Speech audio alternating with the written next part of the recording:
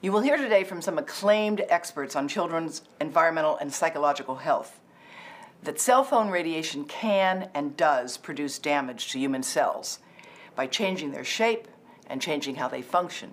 And this cell damage in turn translates to a real impact on children's well-being as well as their physical health over the long term, not just immediately, but over the long term. Today we have a very distinguished panel that will talk with you. Professor Hugh Taylor is the Chief of Obstetrics and Gynecology at Yale University Medical Center, a distinguished clinician and scientist. He's authored more than 400 scientific publications, and we'll talk with you today about just one of these on prenatal impacts of cell phone radiation on adult animals. Martha Herbert is a pediatric neurologist, a clinician, and a scientist who has established a renowned clinic at Massachusetts General Hospital and is working at Harvard University, where she has leading efforts to come up with analyses of the total load impact on children's health from both chemicals and electromagnetic fields and radiation. Catherine Steiner-Adair is affiliated also with Harvard Medical School, and she is a clinical psychologist who will share with you her observations from studies of more than 1,000 children and their parents and the way that wireless radiation is changing parenting and childhood today around the world. Now, I talk to you today as a scientist and as a grandmother of 5 terrific children. Now, as a scientist, I can tell you we have a lot of uncertainty. There's no question about it. But we have enough knowledge that as a grandmother, I can tell you, we cannot continue to experiment on our children without any controls. And the message that you'll hear from Professor Taylor at Yale, as well as from Dr. Herbert at Harvard and Dr. Steiner-Adair at Harvard, is that we can take some free and easy and simple precautions now to reduce exposures, and we should do that. We were pleased recently to see that Consumer Reports advised in their magazine in November that no one should keep a phone in their pocket. And that's what Environmental Health Trust, the organization that I head, has been urging since its founding in 2007. The reasons are simple. Phones are two-way microwave radios that receive and send microwave radiation that has never been tested for its long-term safety. We'll share here briefly the story of Tiffany France, who has stepped forward to talk about her struggles with breast cancer that she developed at the unusual age of 21, having no family history of the disease. She was not aware that today phones come with warnings that they're to be kept off the body. If those warnings had been available when she was a teenager, she would not have had her phone in her bra for more than 5 years, 12 hours a day. That is why the American Academy of Pediatrics has called for standards to be revised for exposure to radio frequency radiation, also known as microwave radiation, especially in light of such things as this, the iPotty. This is a real toy, so to speak, a real potty with a screen that will protect the iPad from the damage of the baby's dribble and drool. But of course, it doesn't protect the child from the radiation.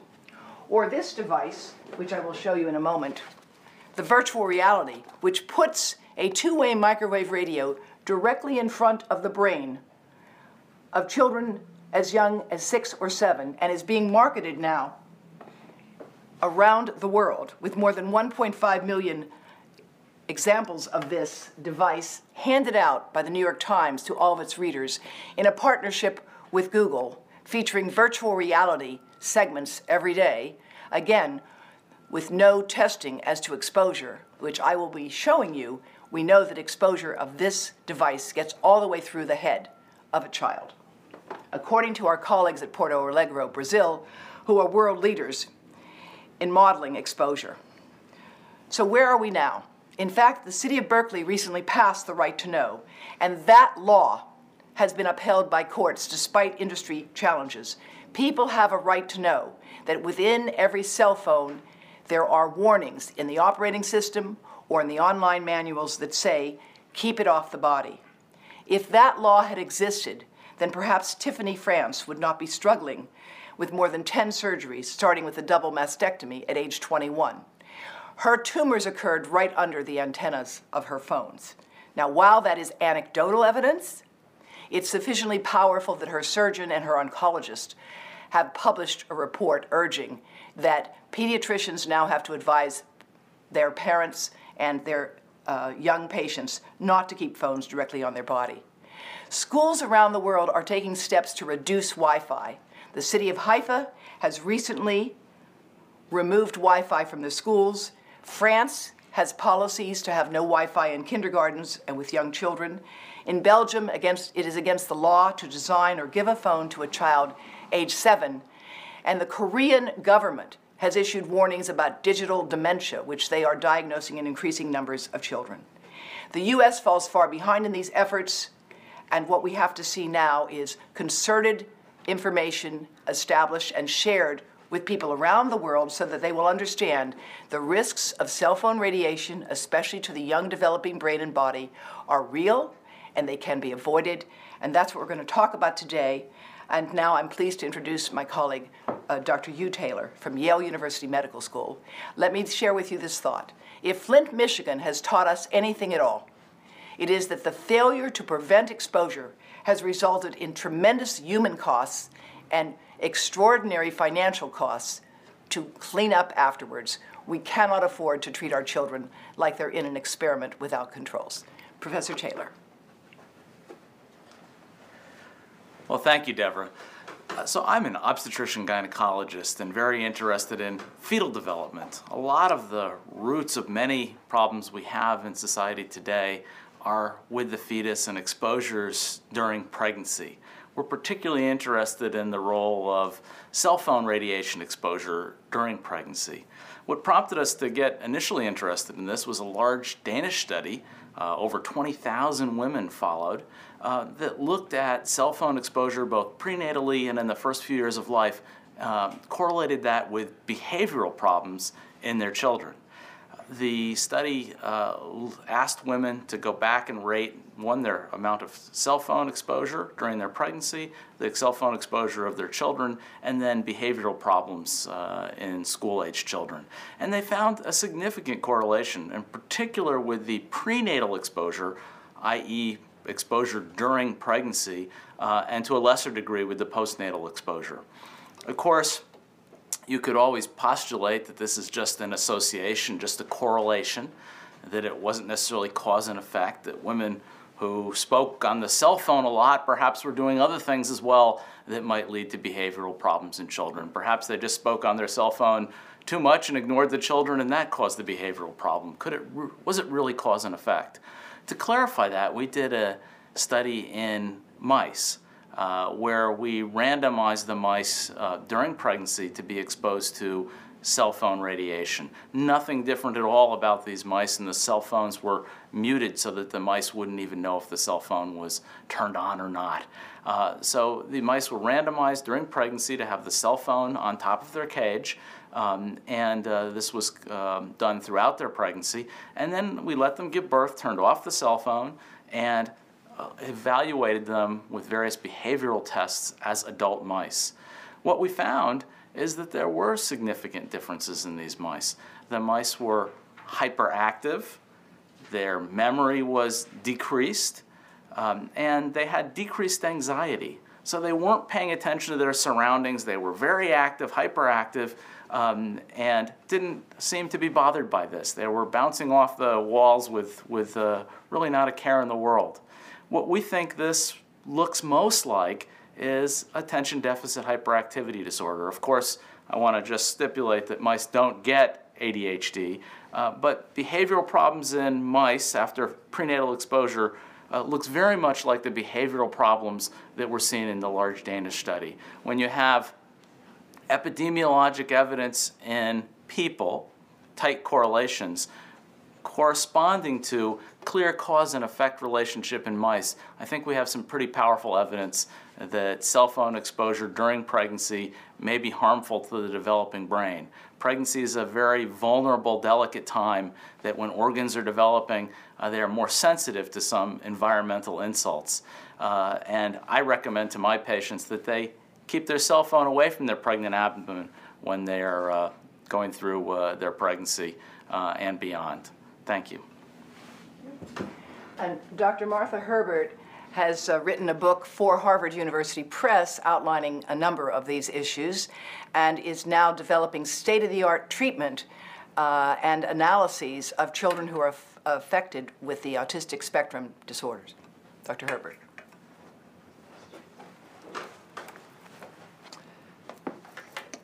So I've gotten interested in the parallels between what we know about autism in its systemic and brain biology and what can be caused and what has been documented to be caused or contributed to by electromagnetic exposure, by Wi-Fi and exposures related to that.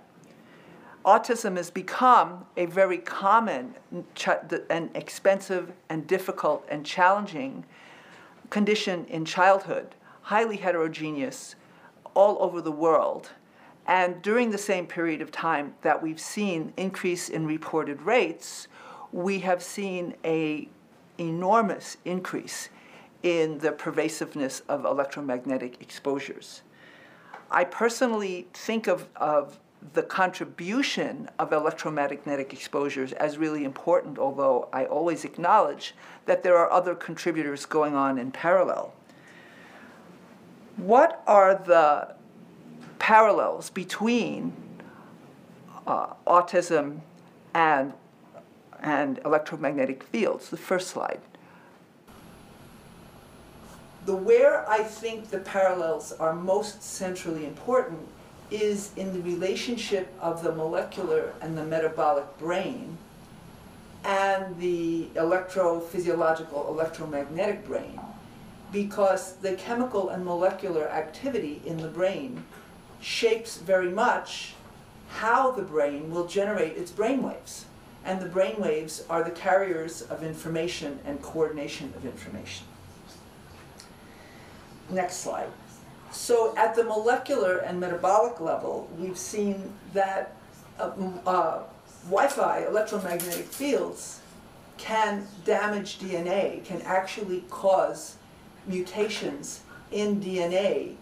And in autism, we know that a certain subset of people with autism have mutations that their parents didn't have.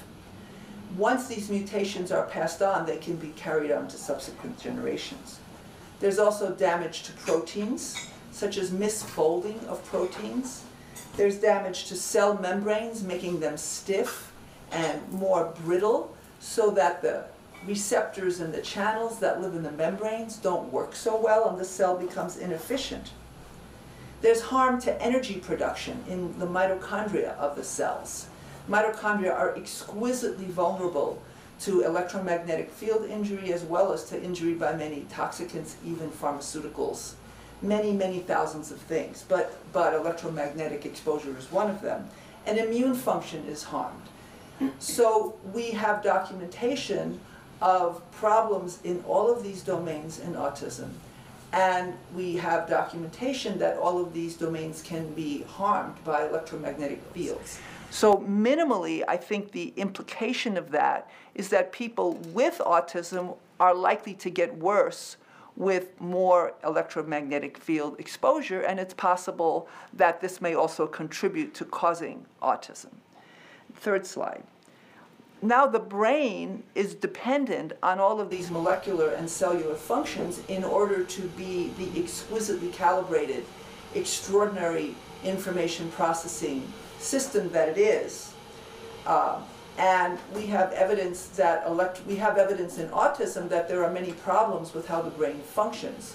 Poorer coordination, less richly organized information, energy problems, antioxidant depletion, and all of these issues are also documented to be caused or contributed to by autism. Worsening of stress management, worsening of sleep. Sleep is an enormous problem in autism, and sleep is known to be interfered with by electromagnetic fields and Wi-Fi. So what can we do? The biggest thing that we can do, And a lot of this is freely able to be done by everybody in their homes for absolutely no cost, is to reduce exposures. It's really important to reduce exposures in the sleeping area. Put all of your electronic devices on one strip, unplug it at night, and sleep without the interference of those exposures, and then plug it in the morning. Very important for men not to carry their cell phones in their pockets, because that's associated with reduced sperm count and mutations, including perhaps the de novo mutations that we're seeing in autism. And greatly limit exposures for children. Minimize, maybe FaceTime with grandma, but not a lot of playing, not playing with all of these devices. Children need to play in 3D with other human beings and with living things. And finally, build resiliency. It's been shown that antioxidant depletion can contribute to vulnerability to damage from Wi-Fi. And on the other side, melatonin and a variety of other antioxidants have been shown in a number of studies to provide protection. So eat a healthy, multicolored, antioxidant-rich diet. And overall, reduce total load of stress, because electromagnetic fields and Wi-Fi are not the only stress in our lives, but they make everything else worse. So keep the load down.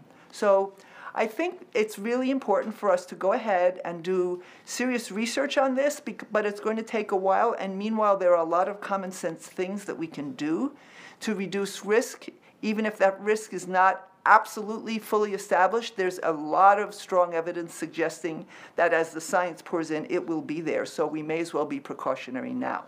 Thank you. Thank you so much, Dr. Herbert. I know how busy you are with your clinical schedule, and we are very grateful to have you. I want to introduce Dr. Steiner Adair. She has traveled around the world talking about her study and the concern she has about the impact of wireless radiation on the social and psychological lives of children and their parents, and how it's really fundamentally changed the nature of discourse and what's considered normal today. Her book, The Big Disconnect, is a wonderful book, and it really provides more information about why and how you should be able to reduce exposures. And she is available to speak to schools and parents, and is doing that around the whole year in many, many countries. Thank you for being here, Dr. Steiner Adair. Thank you. For the last 7 years, I've been researching the impact of technology on children, on parents, on family life, and on education. Really trying to understand, what is it like to be a child growing up in the digital age? Are we using these tools to be our best selves? And most important, is there any psychological fallout that we need to pay attention to that is coming clearer to us now that we've had smartphones and technology for several years? It is the paradox of parenting in the digital age that these devices make it unbelievably easy and wonderful to connect to our children 24/7 and to connect to the people we love the most. Yet at the same time, these same devices that let us Skype and face chat with our babies are clearly turning our attention away from those we love the most, and in fact really straining and stressing our children. In the 9 years since we've had smartphones, we've developed very radical, very different cultural norms. One of the biggest ones that really stresses everybody in families out is this. At the sound of a ping or your phone vibrating in your pocket, you can be in a conversation with your child, your husband, your wife, your colleague, and we do this. We go, oop, wait a second, I just have to check. And we turn away from the person we care about. And we actually ask them to stand frozen in time and just wait for us to come back. And it's not like we're just checking to see what time it is. We are literally checking out, going into a different conversation, and it hurts. It's rude. It's frustrating, especially when it happens a lot. And on average, adults today just check 60 to 100 times a day. Now, everywhere I go around the world, adults use the language of addiction to talk about their relationships with their smartphones. I'm so addicted to this thing. Oh, it's like crack. But it is an entirely different thing when you hand a smartphone, something we describe either jokingly or with serious concerns about being addicted to as adults, to an infant. Often I heard parents say, I don't know how you changed a diaper without a smartphone. And at first I didn't understand, because I thought, It's not that hard. And then I realized what they were saying is, when you hold a smartphone over an infant, they will calm very quickly. They love the stimulant. Smartphones are stimulants to the baby brain, and humans of all ages love a stimulant, and they go into the zone. However, one of the first and most essential tools we give our babies, and we give this tool to our kids all the way till 18 and they leave home, is the capacity to self-soothe, to calm down. And giving children stimulants in the car on the way to school, when you change a diaper, all day long, is creating a very different brain in these babies. This is the greatest experiment on the developing infant brain without an ethical review board to fully understand the impact of technology on the infant brain in history. When I listen to children talk about what it's like to be a child with parents having all this tech, what struck me so profoundly was the kids of all ages, 2, 14, 22, up to 30, all used the same adjectives. They said they're angry and they're sad and they're mad and they're frustrated, trying to get their parents' attention. And research suggests actually that in fact there's been a 40% spike in people feeling lonely at home and disconnected when they are trying in fact to get somebody's attention and their eyes are down in the screen. It is very important throughout the day that we protect critical moments of connection between children and families. Here are a few simple times that I think really will make a difference and help us outsmart our smartphones and be more smart about how we connect to our kids. Get up a half hour earlier, do all your email, but have the understanding you're going to be fully present to your children till they're out the door. Kids need us to be calm and focused when they are nervous and hunting for sneakers. The second thing is in the car on the way to school, it's not a good time for you to be on your phone because your kids feel like they don't matter to you when you're talking to somebody else. And also, children shouldn't play Candy Crush on the way to school. Their brains need to rest, they need to deal with whatever's worrying them, and they need to prepare for school and talk to you about whatever concerns they have. When you pick your children up from school, don't be on the phone. It really hurts their feelings. When they come home from school, many kids have the habit of coming home now, getting a snack, and instead of playing outside, they play on the screen.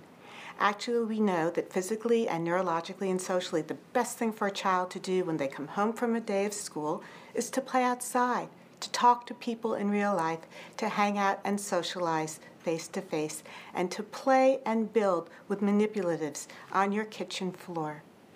When you come home from work, kids don't like it when we walk in the door and say, "Hold on, honey, I want to hear about your day. I just have to finish this call." So stand outside, finish your call, but walk in the door and connect to those you love. And adults have a new habit too. We walk in the house and we say, "Hi everyone, I'm just going to check my email." And the research suggests that on average we disappear anywhere between 25 minutes to 2 hours when we check our email. The last thing, of course, is bedtime and bath time. These are important transitions in the lives of children, whether they are 4 or 14. They want us to say goodnight. They want us to beam on them. And somehow saying, "Good night, honey, sweet dreams," when we are texting does not have the same reassuring, magical tone of voice. We can't let new apps, new games, it's the biggest growing market, one of the biggest growing markets in the tech industry, are devices for infants and toddlers. We can't let all these devices delete old truths. Children thrive in families that do the hard work of connecting to them in real life. Thank you. Thank you very much.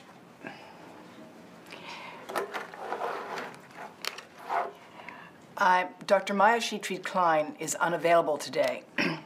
She is a pediatric neurologist, and I'm going to just briefly comment on some of the materials she was going to share with you.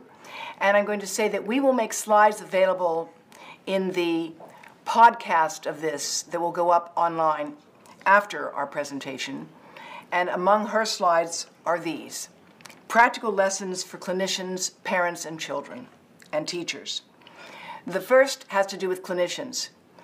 Dr. Hugh Taylor from Yale University was one of the leaders, along with Erica Mallory Blythe, myself, and Charlie Teo, a distinguished neurosurgeon in Australia, of the Baby Safe Project. That is information for clinicians signed off on by more than 150 experts in pediatrics, obstetrics, and gynecology. The Baby Safe Project is available online at babysafeproject.org, and I urge you to share it with your friends and your clinicians. There are medical rules and advice from the Vienna Medical Association. There is advice as well from Environmental Health Trust on our website, ehtrust.org. And there is advice for schools that comes from EPA and from other groups that have been working on this field. The EPA noted that school environments are very important for children because children spend 90% of their time indoors and more than 6 hours a day in schools. And as a consequence, their exposures to wireless radiation in schools account for what looks to be the great majority of their exposure to wireless, unless they have a home filled with wireless radiation. The United Federation of Teachers for New York, the Los Angeles United School District have all had very serious discussions about the need to reduce exposures and, whenever possible, to go to wired versus wireless. Most recently, following an important documentary film in Israel, the city of Haifa made the decision to remove wireless from its schools. The nations of Israel, Spain, France, Belgium, and others have all issued advice and rules about reducing exposure. And in Taiwan, a person can be fined if they hand a cell phone to a child age 2 or younger. You will see when you get to look at the slides that there are some preposterous and, frankly, to me, horrifying applications of wireless now with young children. As Dr. Steiner-Adair just told you, we need to understand that the parent-child relationship can be undermined by some of this technology. There is evidence that Dr. Sheetreat Klein knows very well of and has written about in her book, that children whose parents rely heavily on Wi-Fi have delayed development of speech and other problems, understanding how to be empathetic, how to think about the other. And this problem of developing empathy is one that led the Korean government to issue guidance to parents and teachers about reducing reliance on digital materials.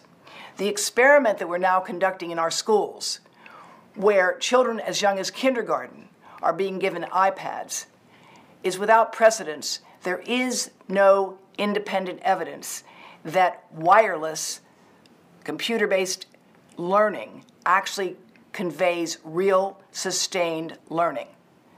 Yet we are assuming that it does, and as a consequence, we're exposing children to levels of wireless radiation that are, again, without precedence in the world.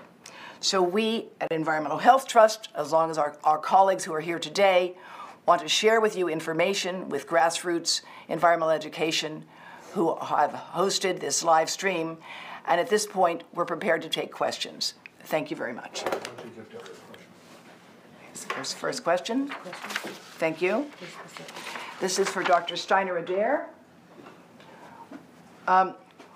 What do they think when they see their parents text and drive? Are they afraid? What is the psychological fallout of social media sites on children's sense of self? One of the things I hear in elementary age school children all the way through college and young adults is the following statement. I don't get it. My parents say they love us more than anything, and yet they text and drive. And when they're texting and driving, I say, Mom, Dad, please don't text and drive. It's really dangerous. We learned that in school. And the most common things that parents say to their children, when in fact their children are doing exactly the right thing, saying, don't do this, please, it's dangerous, are the following. Shut up. This is important. This is work. I'm an expert driver. Trust me. Tell me if there's an officer. I'll put the phone down. Very rarely do children report that their parents say what we should say. Thank you so much. You are so right. I lost control. I should lock this up in the glove compartment because I haven't figured out how to control myself driving. So kids struggle with what we mean by words like trust and love, when in fact we put their lives at risk and ignore them and get mad when they ask us not to. In terms of self-esteem and social networking, Let me say that there's so much wonderful ways of connecting the teenagers and young adults and kids are doing online. We know certain really good educational games teach kids to be collaborative. We know that they share each other. We know that being online can be life-saving for some children. However, we also know that there are social networking sites that are being developed daily. When one goes down, another one comes up, like Secret, Ask.fm, ForumSpring, Whisper, and even innocuous seeming social networking sites like Instagram can be used for social cruelty. And we have known for years from research on the human brain that anonymity makes us take risks, not the kind of risks we want kids to take in school trying out for new activities, but risks in being bold and being cruel. We become disinhibited. And we know just simply the way the human brain interacts with texting. When we text, not only do we lose our filter, our empathy goes down, our auditory processing goes down. And one of the biggest challenges is we are now raising the first generation of teens to have the opportunity to choose, do I text or do I talk? And most of them now prefer texting. Now, texting has some great uses. There's no question about it. However, when we text, we eliminate the two most essential tools for human communication. We eliminate tone of voice. So I can text S-O-R-R-Y to my friend, but she won't know if it's a snarky sorry or if it's a I'm really sorry, which is why there's so much confusion and drama with texting. The other thing that is eliminated when we text is we don't see the impact of our words on the other person. We don't learn the essential tool of reading social cues, and therefore we are not engaged in a way that holds us to be accountable for the ways or potential misunderstandings of our texts. So what we see is that we have to educate children. We have to educate them to be their best self online and connect that to their best self as they are in families and in school when adults are present with them. We have to bring digital citizenship and social emotional learning into the core curriculum in schools as we educate kids to be good people in the digital age. Thank you. The next question is for Dr. Hugh Taylor of Yale University. It's, what do you tell pregnant women about cell phones and iPads? And what do you tell their fathers who want to become fathers? And is any exposure safe? Well, thank you. I think what's important to know is that the distance from these devices matters a lot. The radiation dissipates with the square of the distance. So moving the cell phone only a small amount of distance away from your body has a much more dramatic impact on the actual radiation exposure. I know plenty of pregnant women who will carry a bag over their shoulder with their cell phone right at the level of their pregnant abdomen, or will clip a cell phone to their belt, again, right next to their baby. I tell them that's probably not a good idea. Try and move the cell phone away. In general, there's really no harm or downside to moving the cell phone away from you. And again, small distances can make a big difference. When you're sleeping, don't have the cell phone at your side of your bed. When you're driving into work in the morning, put the cell phone on the seat next to you. Don't keep it clipped to your person. When you're at work, put it across the room on a table, not, again, clipped on your body. So those simple things, moving the cell phone a little bit away from us, can make a powerful impact on baby's development. And we do know that there is a dose response, that more exposure is worse. In our mouse studies, we looked at the synaptic electrical activity in the prefrontal cortex of the brain, the area that controls those types of behaviors that I mentioned earlier. And the longer the fetus, the pregnant mom, was exposed to the cell phone, the more of an effect it had on the brain, the more of a permanent, lasting effect it had on the brain. So even lower levels of exposure, less time exposed, can make a big difference. So I tell moms to move the phone away, have it on them less frequently, and to try and keep that impact to a minimum. Same seems to be true in human. Even that large Danish epidemiologic study that I mentioned earlier, there was a trend towards a dose response. Those that talked for fewer number of hours or fewer number of times a day had children that had less behavioral problems in school. So clearly, anything we can do to minimize the exposure to the cell phone will probably make a big difference. Thanks. Thanks. The next question is for Dr. Herbert.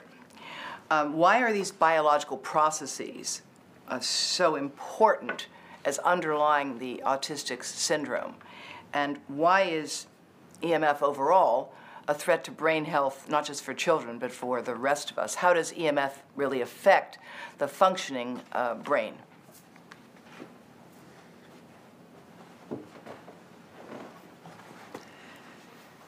There are biological processes that research over the last 10 or 15 years and at an accelerating pace has been showing are characteristic of the many people with autism. And I should say that autism spectrum disorders are very heterogeneous. People are not the same as each other. But there are certain final common pathways, features at the behavioral level. So we have a degradation of fundamental biological support systems. We have a degradation in autism of the way the system corrects for damage from oxidative stress. And having that damage is a part of using oxygen. We keep it in control with enough antioxidants, but people with autism can't keep up. Wi-Fi makes that worse because it also depletes antioxidants and creates pro-oxidant oxidative stress that damages DNA, cell structures, membranes, and more. What's really interesting about that, about the problem of oxidative stress, is it's not unique to autism, but it's characteristic of all of the major chronic illnesses of today: cancer, heart disease, diabetes, obesity, and much more. So what we're saying is that at the underlying level of environmental vulnerability, autism is a chronic disease among many others that are causing catastrophic public health problems. And if it's really true, which it certainly is already documented to be in many respects, that Wi-Fi electromagnetic exposures can make this worse, then what we're seeing is that our addictive, carefree use of Wi-Fi all over the place is a contributor to the healthcare crisis in the US and in the world. So this is a very important thing. And you can say similar things for immune problems, particularly for inflammatory problems, and for energy metabolism problems. These are characteristic of all of the chronic diseases that I mentioned. Again, heart disease, cancer, diabetes, obesity, much more. So when we talk about having a more rational and modulated and more honestly minimalist use when necessary of Wi-Fi communication, a return to emphasizing hardwired Ethernet cabling as opposed to Wi-Fi everywhere, we're talking about protecting public health and protecting the biological health and the brain health of people with autism and with many, many other conditions. And I neglected to mention that these problems of inflammation, oxidative stress, energy metabolism are characteristic of myriad psychiatric conditions as well. And brain health is something that we really need to get through every single day, to have a successful life, to be able to earn a living, to get through life without ending it in dementia. So we need to minimize the drains on our brain health and maximize the supports. And one of the ways that's really important to do this is to get control of our Wi-Fi addiction and improve the deployment of alternatives that don't carry these risks. Thank you. Now, there are a few other questions here. One of them deals with what are pediatricians supposed to do now? And I'll just say that, well, the American Academy of Pediatrics has a stated policy of recommending no screen time for children under the age of 2. And that is still their policy. And that policy is based on two different considerations. First of all, it's based on the developmental impact and the fact that the very young developing brain needs interaction with a parent to develop bonding. And that bonding, direct bonding, is absolutely critical to a child's sense of self, their ability to develop a sense of the other, their ability to understand their place in the world, And when, as Dr. Catherine Steiner-Adair said, they start to feel that that's threatened because this device comes in between them, you can see, as she writes about in her book, The Big Disconnect, the feeling of abject sadness on the face of a 2-year-old when the mom or dad says, just a second, I'll grab this right now. And there are, one child told her, my dad calls it a smartphone, but I call it a stupid phone because it's always interrupting us. And children as young as 18 months can get really angry with their parents, and they learn how to turn the phone off as a way of saying, pay attention to me. So there is really growing evidence for the impact of undermining parenting today. Another question has to do with, how do we set standards for these things? Well, that's unfortunately a big problem. The standards for phones today were set almost 2 decades ago when the phones were like a small shoebox, when the people using the phones were military and medical people for the most part, and no one ever dreamed that there would be millions of infants and toddlers getting devices to sit on the potty with or a plastic teething rattle case for the iPhone. And for that reason, we have to recognize that 20-year-old standards would not be adequate to fly a plane. They really are not adequate for these devices today. Finally, we were asked about sleep. What's wrong with looking at your device just before you go to bed? And again, there are 2 different things here. There's the physiological response, and then there's the socio-cultural, psychological. Before you go to sleep, if you're married, you might cuddle, you might talk to your spouse, but if one of you is, just a minute, I want to check something, and the other checks out, you're missing a very private, intimate time for interaction. The other is physiological. Your brain is, in fact, stimulated by blue light. And blue light, it doesn't have to be blue in color, is part of the light that comes out of these electronic devices. Now, the interesting thing about blue light, 440 nanometers, is that blue light is used in medicine to treat disease. When babies are born with hyperbilirubinemia, that's blue, they're blue babies, they don't have enough synthesis of iron in their bodies, so they look blue. The treatment used to be to expose the whole baby with covering the eyes to blue light so that the blood running through the surface of the skin would be exposed enough, because baby's skin is so thin, to blue light, which would get their liver to synthesize vitamin D. That's the way we used to treat it. Now we wrap them in blankets with this blue light. So if we're treating babies that have not enough vitamin D with blue light to stimulate something, what we know in medicine is that any compound that we use to treat something can also cause a problem. Think about aspirin. Think about the chemotherapy drugs. They work against some cancers. Some of them cause others.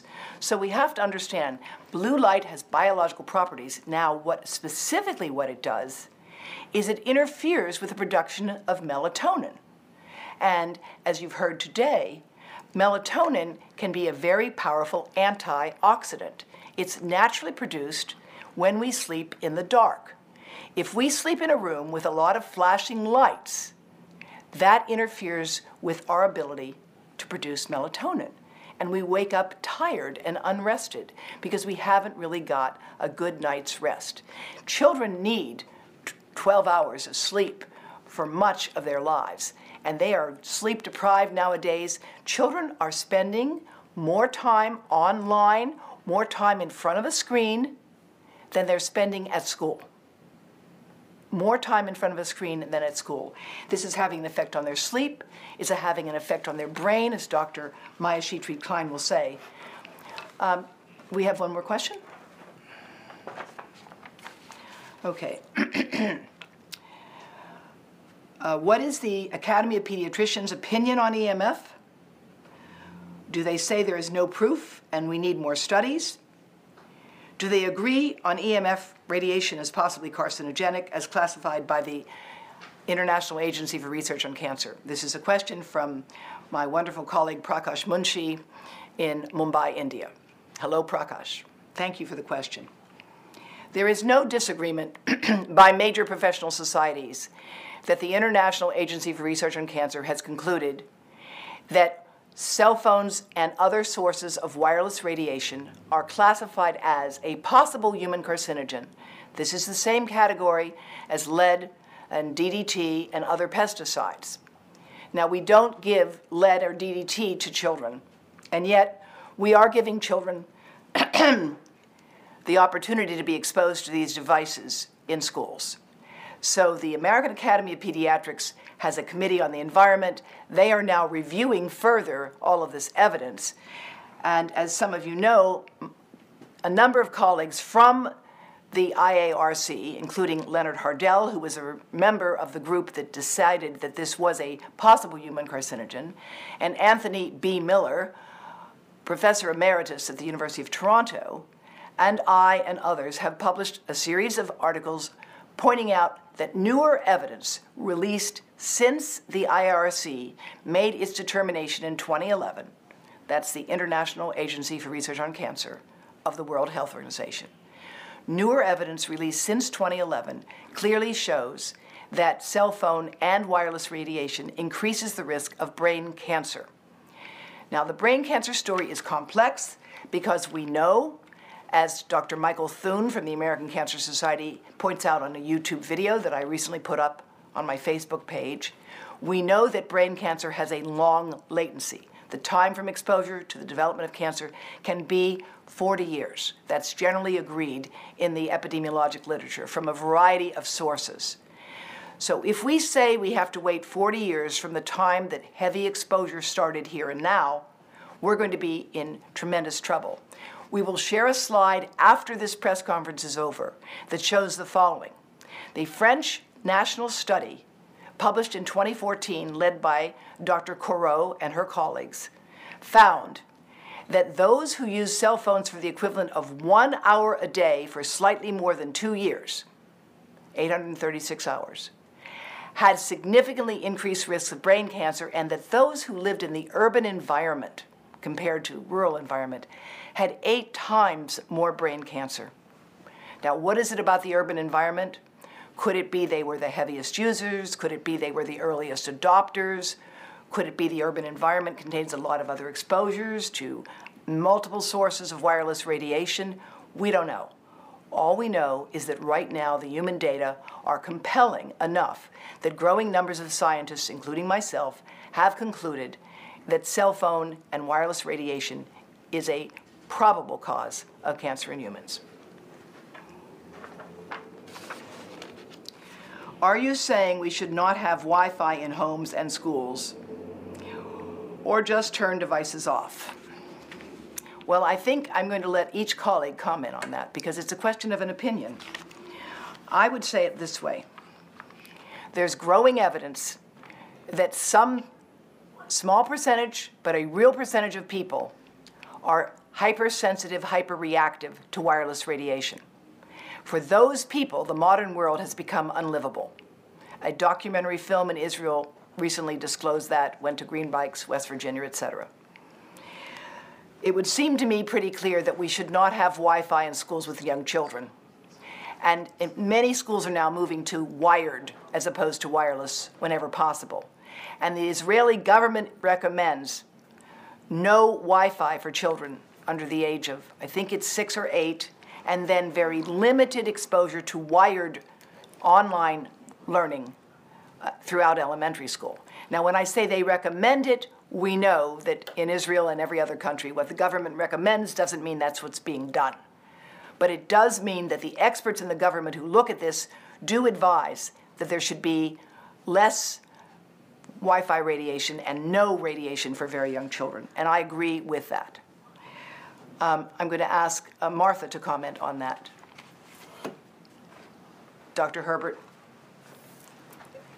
What we really need to be doing here is being clear on what we're being upset about. When you say no Wi-Fi, it doesn't mean no internet access. It just means you don't walk around without it being plugged in. You can have all the internet access you want with wired. People conduct businesses that way. People conduct many, many different kinds of activities. So it is not a deprivation thing. It's a logical, healthy thing to keep it confined into a certain area, use it intensively there, and then have other areas where you're free of the exposure.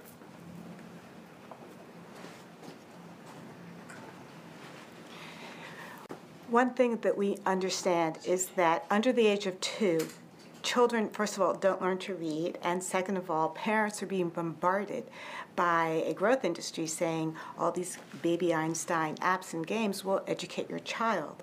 And there's so much false marketing. Common Sense Media did a fabulous study of over 30,000 games and found very few had evidence-based research that they in fact were educational. Babies learn from playing in real life. They learn from being spoken to and crawling around and rocking and rolling in the 3D world. When it comes to toddlers and infants, we have to be very selective about where we expose them to evidence-based, research-proven educational toys. We know that the baby brain and the child's brain needs up until the age of 6 to fully engage in playing in real life. After that, there are all sorts of very good ways to think about using technology educationally in school, but they have to be limited and they have to be very well thought out. And what we want to avoid is children sitting at desks, being on screens, doing activities that we know are actually better done from a real book with a real hand, working a real pencil, or putting a real puzzle into place, than swiping with your finger and reading on a screen hour after hour. Thank you. I would close by saying we are living in the age of a technological imperative where there's a confusion, where the fact that we can do something is being translated into the sense that we ought to. There are onesies for babies. You can weigh the baby's poop with a certain wireless device. You can tell if your baby is wet. There are actually more traditional ways of doing that. The fact that the technology exists does not and should not mean that we use it. As all of us have said today, children here need more lap time and not app time. And I think that message of the science behind that is clear and strong. And while we do not have definitive research on many things today, we know enough now, and if you will look at the website for the Baby Safe Project, the website for environmentalhealthtrust.org, and grassroots education, you will find more information about this as well as a full video of this press conference. Thank you all very much.